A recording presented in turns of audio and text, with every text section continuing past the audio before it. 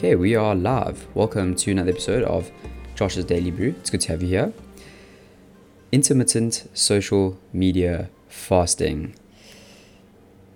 I am fascinated in our modern world with the proliferation of overwhelming choices, shitty products, social media headlines, all of these things. It's almost become essential to, if you would like to thrive as a modern human, it's almost become essential to disconnect yourself from the daily bombardment of shit out there.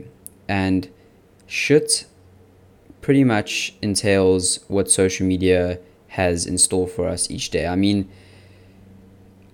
I enjoy bashing social media, but it has benefited me in a number of ways, but it's also come at a cost, and I can chat about this more, but today I wanted to touch on this idea or way I've been living my life in the past couple of years, which has helped dampen the effects of social media, which is fasting, which is literally having periods of time where I don't go on social media.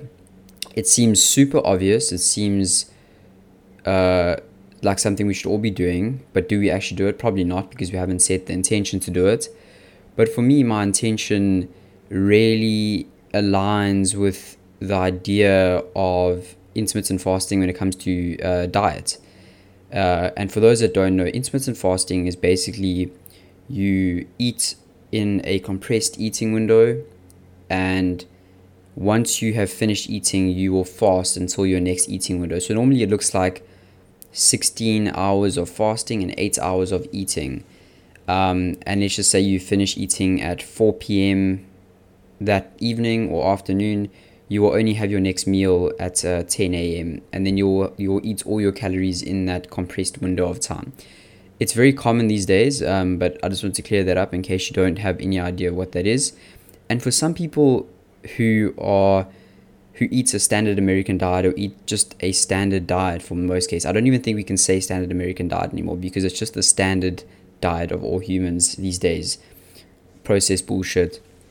Is the idea of fasting is like so alien and so scary that most people would not even think to venture into the realms of fasting. And without going too much into the diet side of things, because I want to focus on social media, the only way, in my opinion, to do it successfully and sustainably is when you are fat adapted. And what that means is when you are eating low carb, because that means your body's running on a very sustainable energy source, which is primarily your own fat in your body, but also the fat that you eat. So that, for me, is the best way to do it. But back to social media fasting is, again, it's so simple, but I actually almost like to time it with my actual intermittent fasting, which I do in terms of diet, but also I like to use it when I habit stack, and I'm probably going to do a whole new episode on this, so please let me know if you would like to see that soon. But habit stacking, according to James Clear, who wrote the book Atomic Habits, means you tie habits together. So I'm going to give you an example. So the way I habit stack my social media intermittent fasting is in the afternoon. I usually meditate twice a day, but my afternoon meditation session is usually around 5-6 p.m. just straight after I've finished work, straight after dinner. I know as soon as I've finished meditating, I am off social media. So my habit stack there is meditation habit, social media off habit. So I've stacked those two habits together, and there's many examples that I want to get into, so please let me know if you would like to hear those. And again, it sounds super simple, but it's one of the most effective ways to manage your habits. And do I get it right? Absolutely not. There's times when I've habit stacked and then 7 p.m. at night, I'm just like doing some work and my unconscious mind grabs the phone and I check Instagram in that same orderly fashion that I always do. And it's just become this like really addictive, impulsive tendency that I think most people who venture into the realm of self-improvement really try and break. But The intention for social media fasting for me is so clear and so simple, because just like diet, it's not about abstaining completely from social media. Of course, you can do that. I think it's very beneficial. But I view social media as a business for me now, not as a personal gain. And it allows me to get all my posts and all my compulsiveness and searching for shitty whatever and sharing stuff and connecting with people in my community, which is the main thing, the main objective I have. But it allows me to do that in a period of time. And then I know when that period of time is done, it's like there's a wave of relief, because you know you are done for the day. You are switching off. And it's the same with regular diet related intermittent fasting. It's like when you've had your last bite, you know you're done. You know, okay, cool, I'm done. Tomorrow I can enjoy that meal again. There's like no question about it. And you just learn to get more efficient as you go along with this intermittent fasting approach, that you just learn to enjoy the time you have with social media, and you enjoy to connect with the right people instead of making, unwarranted bullshit comments. You just learn to be more essential with the time you have on social media. And I think that's what is so important about it, because as much as I've bashed social media in the past, and it's, I guess, to a large extent, it's my own dissatisfaction with it, not necessarily the platform itself, even though we do know it's very addictive. I have met some really amazing people, and I sometimes forget that. I've spoken to amazing people like Millie Wolf, who's an actress in South Africa, Nicole, who I'm good friends with on Instagram now, and we literally just became friends on Instagram because I reached out to her and she was a keto carnivore advocate. And there's so many people that I've met and actually become real friends with on the platform that it's sometimes hard to forget that. So I really do try and appreciate what it's done. And a lot of people, when I say a lot of people, I think of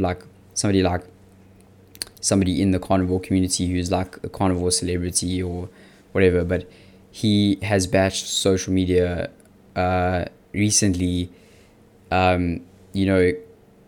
You can do that, but in a sense, you've got to be grateful for what it has given you, because what I see is that social media has given the specific person his success, and there's no doubt about that. So yes, they may be censoring content and there may be stuff going on, but how much of that can you really control, and how much of it can you maybe appreciate the fact that it's gotten to you where you are? So there's a fine line. I don't think people who have leveraged the platform for their success should be running around all of a sudden now proclaiming to know what these private companies should and not do. And again, there's a fine line. I do think there needs to be a good mediation there as well, but I think a topic for another day. So I urge you to give this intermittent social media fasting a go. And again, the most simple way is either habit stack or just setting your intention. But you also don't want to wake up first thing in the morning and check your social media. That is one of the worst habits you can have on this journey.